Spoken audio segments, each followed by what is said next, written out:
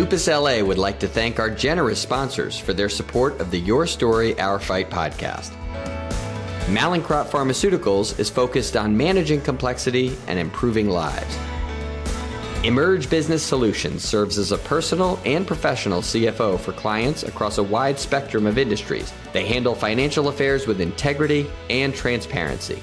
Gemini Beauty believes in beauty for a cause, and in their case, the cause is lupus. The team at Gemini is changing the skincare game for good. Hello and welcome back to another episode of the Lupus LA podcast, Your Story, Our Fight. Thank you again to our sponsors who keep us on the air, and to my guest today, one of my oldest and dearest friends, Kelly Martin, is joining us today. You all know Kelly from her Emmy-nominated performance as Becca Thatcher on Life Goes On, and of course, Lucy Knight from ER. And she's executive produced the Hallmark Haley Dean series, where she's an accomplished director.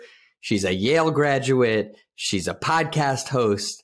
And for our purposes today, she is an incredible lupus advocate, the national spokesperson for the Autoimmune Association, a Lupus LA ambassador, one of our original ambassadors, and a true warrior for those patients and families with lupus. And I am so excited to have you here, Kelly. You are actually the first person we've had on this podcast, and we've done over 40, who is not themselves a lupus patient. We've had a couple of caretakers and stuff who haven't been, but you're the only guest who hasn't been a lupus patient. But I think you have an incredibly touching and meaningful lupus story, and that's why you're here today. So how are you? I'm so happy to be here, Adam. It's so the fight for understanding and public awareness and doctor awareness and all of that for lupus and autoimmune diseases so close to my heart, and I am honored as always to be with you. Well, thank you very much. And for those who don't know, Kelly lost her 19-year-old sister, Heather, to lupus in 1999, just before we met, actually. I unfortunately never got to meet Heather. But when I met you, I remember all the people who we know mutually, Scotty Grimes and Melissa Joan Hart, and all of those people who kind of introduced us, had so many incredible memories of Heather. And it was such an integral part of your story, especially since it was so fresh, because I think we met around 2000, 2001. But so tell me a little bit about, when you were growing up and your relationship with Heather, and when things started to move into this lupus world. So Heather was 3 years younger than me, and I've been an actress since I was 7. And we definitely were very close most of our lives together. We were competitive. And then as we got older, I would say we became closer friends. She was always shy and quiet, completely the opposite of me, who was gregarious and outgoing. My mom spent so much time with me on set until I was 17, 18 years old. So my sister definitely grew up with my grandma and my dad kind of supervising her once my mom started going to set with me. So I mentioned that because Heather became a little bit more of a loner and a little bit more introverted. So you didn't always know what was going on with her. And I think a lot of what we now realize were symptoms of lupus, we took as more personality traits of hers. She was very, like I said, quiet. She would sleep in, any chance she got, she would sleep in until like 11 or noon. She would lay around on the couch a lot, watch a ton of TV. She was definitely kind of a low energy gal. We never really thought anything of it. And she always had, she did have a butterfly rash, but it wasn't pronounced, and it wasn't so specific that you didn't think it was anything other than just her skin. And then, she ultimately, she would hide her symptoms. So I only realized that she was swelling when I pictures of her. I actually was taking a photography course at college at the time, and Heather was my subject. And I would take her portrait. So over a period of months, if you would lay the portraits next to each other, you would see her face get a lot puffier. Interesting. All of that, of course, is after she got sick. Well, we only realized this stuff afterwards. We never knew. So when you realize that stuff, how far back do you think? I mean, I guess like the sleeping late and the TV and all that probably goes back a long time. But yeah. But and she never really said anything. She never said, "Well, I can't get out of bed," or "I can't." My joints ache, or my muscles hurt. Her, like, some of her fingers would get really stiff. So there were these every once in a while kind of things, probably up to 2 years leading up to her being quite ill, that she would tell my mom, but they were never close together and they were never debilitating. So they were never something that really hit our radar. And what ended up happening is on Mother's Day of 98, she just couldn't get out of bed. She couldn't get out of bed. And that began the kind of crash, her body crashing. So Mother's Day, couldn't get out of bed. And then by mid-July, she had passed. Wow. And I ended up, like, I don't want to scare people who have lupus. I don't want to scare them and have them think, oh, this is what happens when you get diagnosed with lupus or when you have lupus. This is not what happens. I mean, in fact, all the doctors that ended up seeing her, and especially once they had diagnosed her, they said, this was like the worst case we've ever seen. But I think what happened is her body got so far down the road without any help whatsoever that it became basically just a chaotic situation. And she was misdiagnosed by 7 different doctors. Wow. GP. Yeah, I mean, it's not like, I mean, when I first heard the story, I was like, that just seems, it's so different than so many of the lupus stories we hear. And people get really sick before they get diagnosed, but usually once a diagnosis happens, you can manage it. You can manage it, or at least bring people back to a better place. So tell me a little bit about this diagnosis process, because once you realized that she was sick, I know I know the story. I know you went to the best of the best. Well, I actually think what ended up happening is because her body was in such crisis, she ended up going to the ER a couple of times. And those doctors just wanted to manage her pain. And they didn't necessarily, you don't go to the ER and the doctor doesn't generally look for lupus. Like, usually you go to the ER and they're like, oh, she's having extreme stomach pain, give her this. So it was like her nausea was managed. All of that stuff was managed in the kind of like emergency situations. But it wasn't until we went to a doctor. This was I think the 7th doctor. A friend of mine said, go see my internist. He's amazing. And he came in early. And this was after she had already had a hospital stay, a like 3-day hospital stay. We brought all her blood work in. We brought everything in to this internist. He looked at it. He talked to her. And within half an hour, he's like, I think she has lupus. Everything that she's presenting here tells me lupus, and all her blood work says lupus. And we're like, okay, but why didn't anybody else find this? So, and her kidneys by this point were in really, really bad shape. I mean, that I think was the most acute of the organs that were involved, and all the organs became involved for my sister. So she ended up being admitted to UCLA pretty soon after that. And like I said, her body was just in complete crisis mode. And she spent probably a month and a half in ICU. So it was insane. It was insane. And at first they thought she had leukemia. We went through all the things. And my mom and I remember being so happy that when they said, no, it's not leukemia, we were so relieved. And they said, it's lupus. We're like, okay, what's that?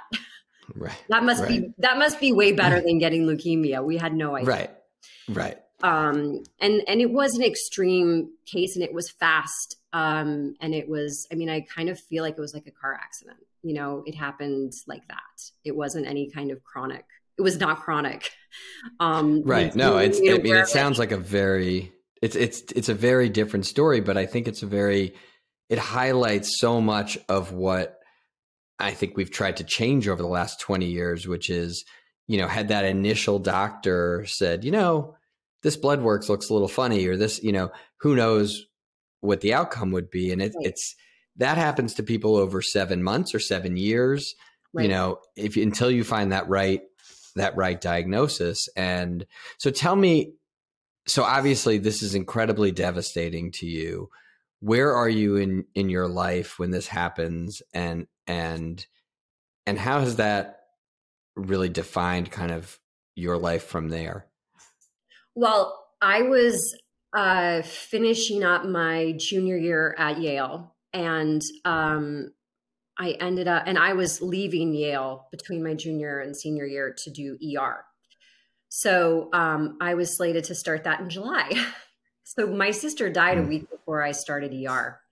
They pushed production for me for a week. They gave me a week, which was generous of them. I mean, obviously, like pushing Hollywood for you series, is a big deal, but it's the kind of thing that like you need to push like 5 years if you want like an actress to come in and actually have her stuff together. So I started working a week afterwards, and then being in the hospital setting, I played a medical student. So being in that hospital setting again, I got to be honest with you, Adam, it tripped me out. It tripped me out so much so that I think I really didn't allow myself to feel anything at all, because I couldn't. If I had actually actually dealt with what had just happened in my life and the enormity of it, I wouldn't have been able to go to work. There's no way. So I basically just stuffed it away somewhere and did my job. And ER was a horrible experience for me, but I don't think that had anything to do with ER or the cast or anybody. It was just my state of mind coming into it. And then being in a hospital like every day and being a doctor who's dealing with sick people, pretend doctor who's dealing with sick people. And it was a show at the time that was incredibly difficult to shoot. I mean, that show is from an actor's perspective, watching you on it, watching Scott on it, and just watching, I mean, the terminology you have to learn and the lines you have to learn. And the work you have to do for that show was incredible. Yeah, it was. And my brain was not ready for it at all. And also as a medical student. So I would throw around terms like glomerulonephritis, like they were going out of style. And by the way, my sister had that, which was crazy. I had to say that in my first episode of ER. And I'm like, oh yeah, I know what that is. So anyway, it was crazy to have to step into that amazing opportunity. I mean, it was like once in a lifetime opportunity for an actor to go on to, I think I was in season 4. It was like ER was the most popular show in the world at that moment. So I just tried to do my best and really leaned on my experience to kind of like take over and get me through it. But when I did leave that show, when they said Lucy was going to die, obviously I was devastated, but relieved, because that was ER was a hideous experience for me. And it turned out she left in the most iconic of ways. I mean, it's probably one of the most, at least there's that. Your exit was, television is remembered. Yeah. Yeah, exactly. So I'm very grateful for that. Although I have to say at the time I was pretty upset that they were going to have her die and then show me dead at the end. Like they showed Lucy dead on the table. I did ask them to change that because of what my family had just been through, and they wouldn't. But that's fine. I mean, at the moment I was like, oh my gosh, how can you not change it for me? But I get it. It's fine. My parents never watched my final 2 episodes of ER, and they should not. They should not. So anyway, I think for me, I didn't get to really deal with anything until after I left ER, and I ended up going back to school. I went back for my senior year at Yale. I had to reapply in order to get back in, which I did, and I'm so grateful that I did, because that was an incredible year for me. It was me just being by myself, reading the newspaper every morning, starting to practice yoga, going to school, just being Kelly. And that was a real year of healing. But honestly, and as people who, have dealt with family members who they lost from literally anything, It's such a process. Grief is such a process. And for me, the only way I felt like I could constructively deal with it, or not get past it, but just live with it, was to do something.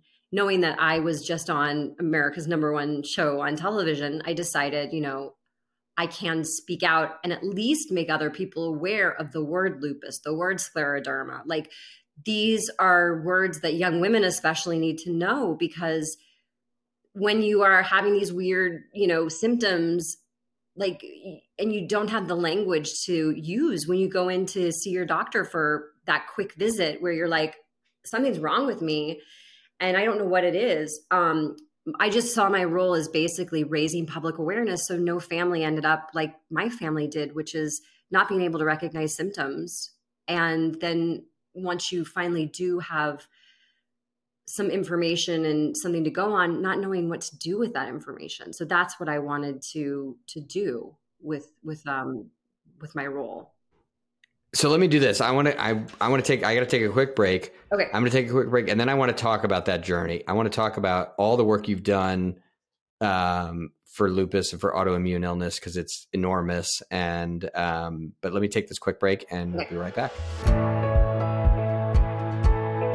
Lupus LA's fellowship program is an essential part of ensuring the training of future rheumatologists. The nation is experiencing a serious shortage of pediatric rheumatologists. Today, there are approximately 300,000 children diagnosed with rheumatic conditions in the United States, but only about 250 practicing pediatric rheumatologists to meet this tremendous need.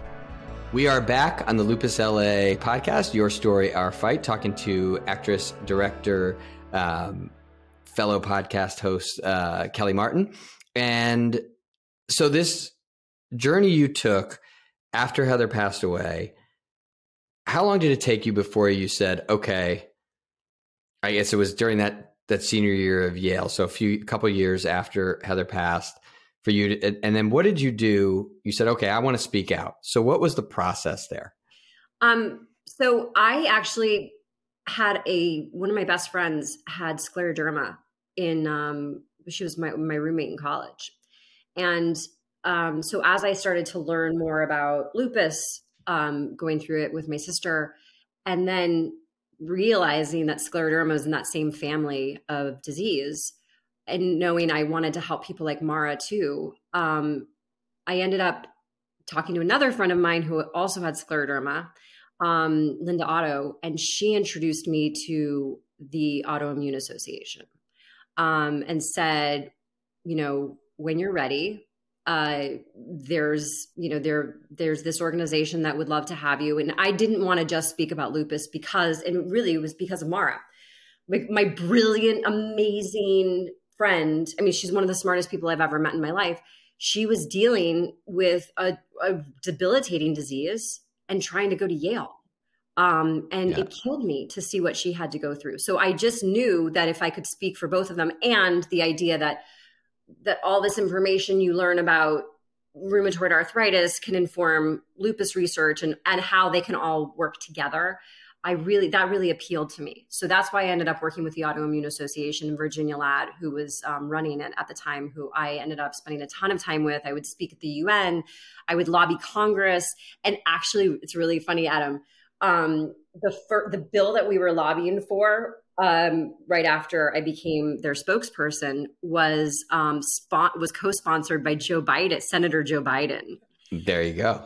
So my mom and I were lobbying on Capitol Hill, and our first visit was Biden's office. And I remember this distinctly. Biden shook my hand, and then he went straight over to my mom and he gave her a huge hug, as he's famous for. Right, of course. And he said, "Dear woman, I know what it's like to lose a child." And my mom just broke into a complete sob in his arms. And he was wonderful. And really, I think, he was sponsoring this bill, which was to establish an Office of Autoimmune Research at the NIH, which I think just happened. Yes, I think it did. It took 15 years or whatever it is, right? Right. So that I think is kind of amazing. And, the need has been there for a long time, but it takes a minute to get these things through. but that's where I started. That's where I started Mm-hmm. to talk. And I went on The View and Good Morning America and like all that stuff, because I was just coming off of ER. So a lot of people were willing to talk to me. Mm-hmm. And wanted Well, to I think, story. and when we met, when we started Lupus LA, that was sort of my 2 cents when I was a young kid starting out my Hollywood career. And I was like, well, we need to, as a kid who was diagnosed at 16 and who nobody ever knew what I was talking about when it came to lupus. And so my mission was, all right, if I'm going to help start this organization, I want to use Hollywood to get the word out. And so you were a huge part of our original group of ambassadors that are still ambassadors today for Lupus LA. People like, like Scotty, like Melissa. And so many since Seal and Michael B. Jordan and Tony Braxton and these incredible people. But I wonder if you could tell, I used to get a lot of grief from some of the people around our organization. Like, why are we putting so much focus on celebrity?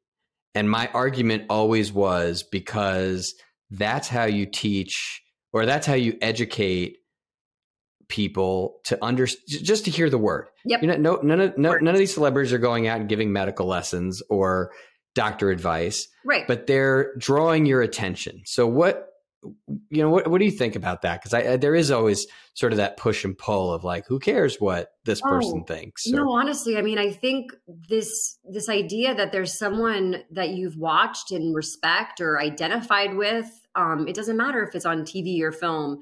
And they're speaking about something like Michael B. Jordan. It's his mom, right? She has lupus. Yep. And exactly. I mean, I think it's important just because these people get a platform, they get a soapbox, they have an opportunity to reach people, to reach ears. And again, especially with something like autoimmune disease, which is so misunderstood and so mysterious, it's about having the words, and that gives you the tools to ask the questions. And then it's all backed up with doctors and research and all of that. But to have someone out there who's telling their story, for me, I just never wanted any family member to go through what my family's gone through, because I live in LA. Like we should have been able to get to a doctor fast enough to save my sister. Mm-hmm. We should have, but we didn't. We weren't able to. So I think it's incredibly important for celebrities to share their story, their heartfelt stories. I mean, I think when I was young, when I was on Life Goes On, especially, I would go to lots of different charity events. But now, as a 47-year-old, I put my time and energy into the ones that are meaningful to my family and to me. That makes the most sense to me. So, I mean, I think it's great, but of course it's what I do. Well, yeah. Well, but I mean, I remember distinctly, Lupus LA gave you an award, maybe 2002, 2003, somewhere in that range. Yeah. And your speech had the room, a pin could drop in that room. And I remember Melissa gave you the award and you talked about your sister. And I know in that room that resonated, and it went beyond that because I know we got a lot of press that day, but how have you seen that come back to you? I mean, what stories have you heard that sort of confirm, oh, wow, this worked, Well, I mean, now that social media is in our lives, I get people every day messaging me on Twitter and Instagram to tell me that, hearing my story made them think, oh, my mom's got these same symptoms or whatever. Like I hear that all the time, that it just made them think. And I often tell people the other thing that I think is so important is a chronic illness is so isolating. And so if you have someone, even if it's someone you don't know, but someone you grew up with watching on television, saying to you, I see you, you are not alone. I've been through this. And reach out and be your own best advocate. Reach out and find people who are going through exactly what you're going through. And that's what Lupus LA does so well too, is it connecting people so they're not isolated. And I don't want anyone suffering from an autoimmune disease to feel like they're alone. I love it when people reach out to me and say, this is, my daughter just went through this and just got diagnosed and we're so scared. I always write back to them and say, thank goodness you have a diagnosis. Now you can attack it. Now you can figure out the course of action. Because it's so scary. And I think I don't want anybody to feel scared like we felt so scared. It's so scary. And if I can alleviate any of that, like that makes me feel like what I went through with my family, with my sister wasn't in vain, that there's maybe some kind of greater purpose. Yeah, no, you are the poster child for that. I mean, you've done the work, you put in the time, and you really care about the people you meet and the people you talk to. I mean, your Twitter's now going to blow up, I'm sure, because, we get lots of eyeballs and ears on this show. So, and I also know that you have put your focus towards funding research. And so tell me a little bit about the work you're doing at Yale, because I know it's really important, and it's sort of the flip side of the public face, but tell me a little bit about that. Well, on the 20th anniversary of my sister's passing, I wanted to do something, my husband, Keith, and I wanted to do something that felt meaningful. And we both went to Yale, and we love our time there and feel like the Yale School of Medicine is a fantastic place. But I remember something that Virginia Ladd, who runs the Autoimmune Association, had always said to me is how important it is to get medical students or students as they're like before they've even begun their career, to get them interested in autoimmune disease, to kind of get them early so they get invested. And that kind of stuck with me. And we ended up talking to Yale, and they said that they could help us set up basically a fund that supported a medical student or fellow for their lupus research. So they could basically, like, they don't have to hold down a bunch of other jobs or, this fund, the Heather Martin Education Fund that we set up, funds that student in their journey investigating at Yale, and investigating lupus while at Yale. So it's become something amazing. I mean, we started with an initial 5-year commitment, and we're extending that. And we've gotten a lot of people like you to notice it and to be interested in it. And those funds, I think the thing I love so much about it is those funds are so focused. They go directly to the students studying lupus. Yeah. And that you're not throwing it in just a big pool of research and money, right? And that's important too. But for me, having been through this world a little bit, I loved the simplicity of that. And I just and I know the 2 students that are benefiting from the Heather Martin Education Fund right now. I could call them up and talk to them. I mean, there's going to be a paper released on, exactly what my sister went through. That this is something they're studying the kidneys right now. These two students are studying the extent of injury caused by lupus on the kidneys. And there's a paper that's going to be published directly from their time and energy spent at while using the Heather Martin Education funds. So that's incredible. That's don't call them. They're busy. They're very busy. I am not. But I can't help them in any way. Really, with words. Well, Lupus LA funds this. We fund a fellow every 3 years at Children's Hospital here to study pediatric lupus, and it's such an important piece of the puzzle because there's such a need for rheumatologists, and the rheumatology world, because of the way healthcare reimbursement costs work and the way lupus patients are treated, it's not the most lucrative career. So you really have to get people early and focus them, invest in them, and then they go down that path, and you have you're going to have 2 new lupus doctors out in the world, and that's huge. Exactly. And so, Adam, also now that I have 2 daughters, this is all very selfish of me too. I know my genetics. I know what happened to my sister. I have 2 little girls.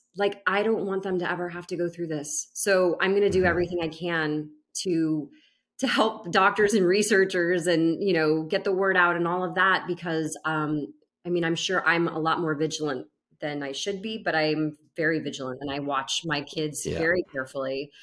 I think you and I talked about, like, I've been extraordinarily careful during COVID because COVID just looks like a walking autoimmune disease to me. It's terrifying. So I'm very, very cautious with my girls and, just about their diet and the sleep they get, like all of that, just because I know my genetics and I'm being very careful.